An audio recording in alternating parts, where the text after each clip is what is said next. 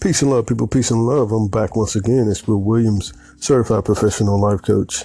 And tonight's nightly topic is belief. Okay, so the definition of belief is a state or habit of mind in which trust or confidence is placed in some person or thing.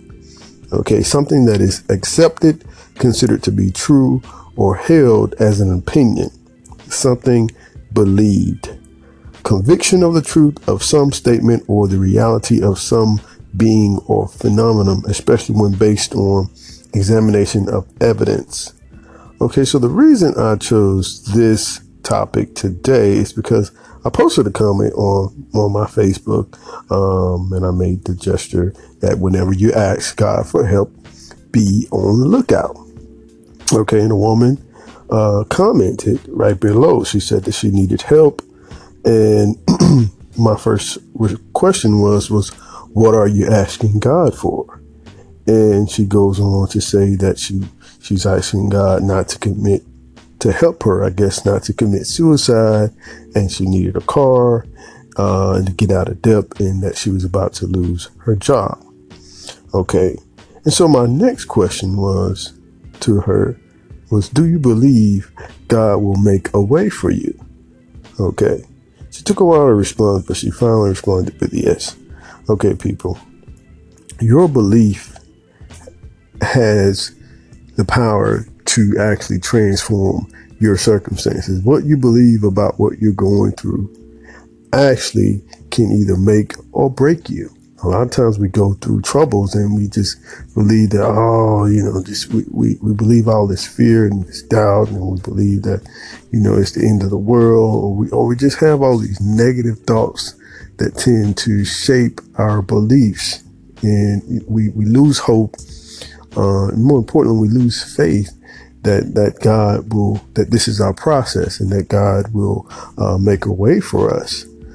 People, it's your attitude and your belief about what you go through, like I said, will always either make or break you. Okay, I believe that what we believe determines our true perception. Okay, and then our perception is it's actually what we have to look for. Okay, and so this ultimately affects what we receive or find in life. So if you want different experiences in life, then go back to the cause, which in this case is the belief. Change your belief and you will alter your experiences. Okay. I believe that visualization, I'm getting tongue tied, but practicing visualizing or meditation is a great way to start working on your belief system, positive thinking, and just really pouring in a lot, looking for positive affirmations and looking for positive inspirations to help pour that positive energy into your mind. Because when you begin to produce more positive thoughts, you actually create more positive energy.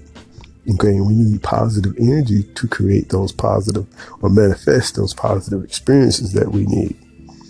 Okay, so that being said, peace and love, peace and love. Like I said, change your beliefs, change your attitude, and you can change your life. That being said, peace and love, peace and love. Until next time.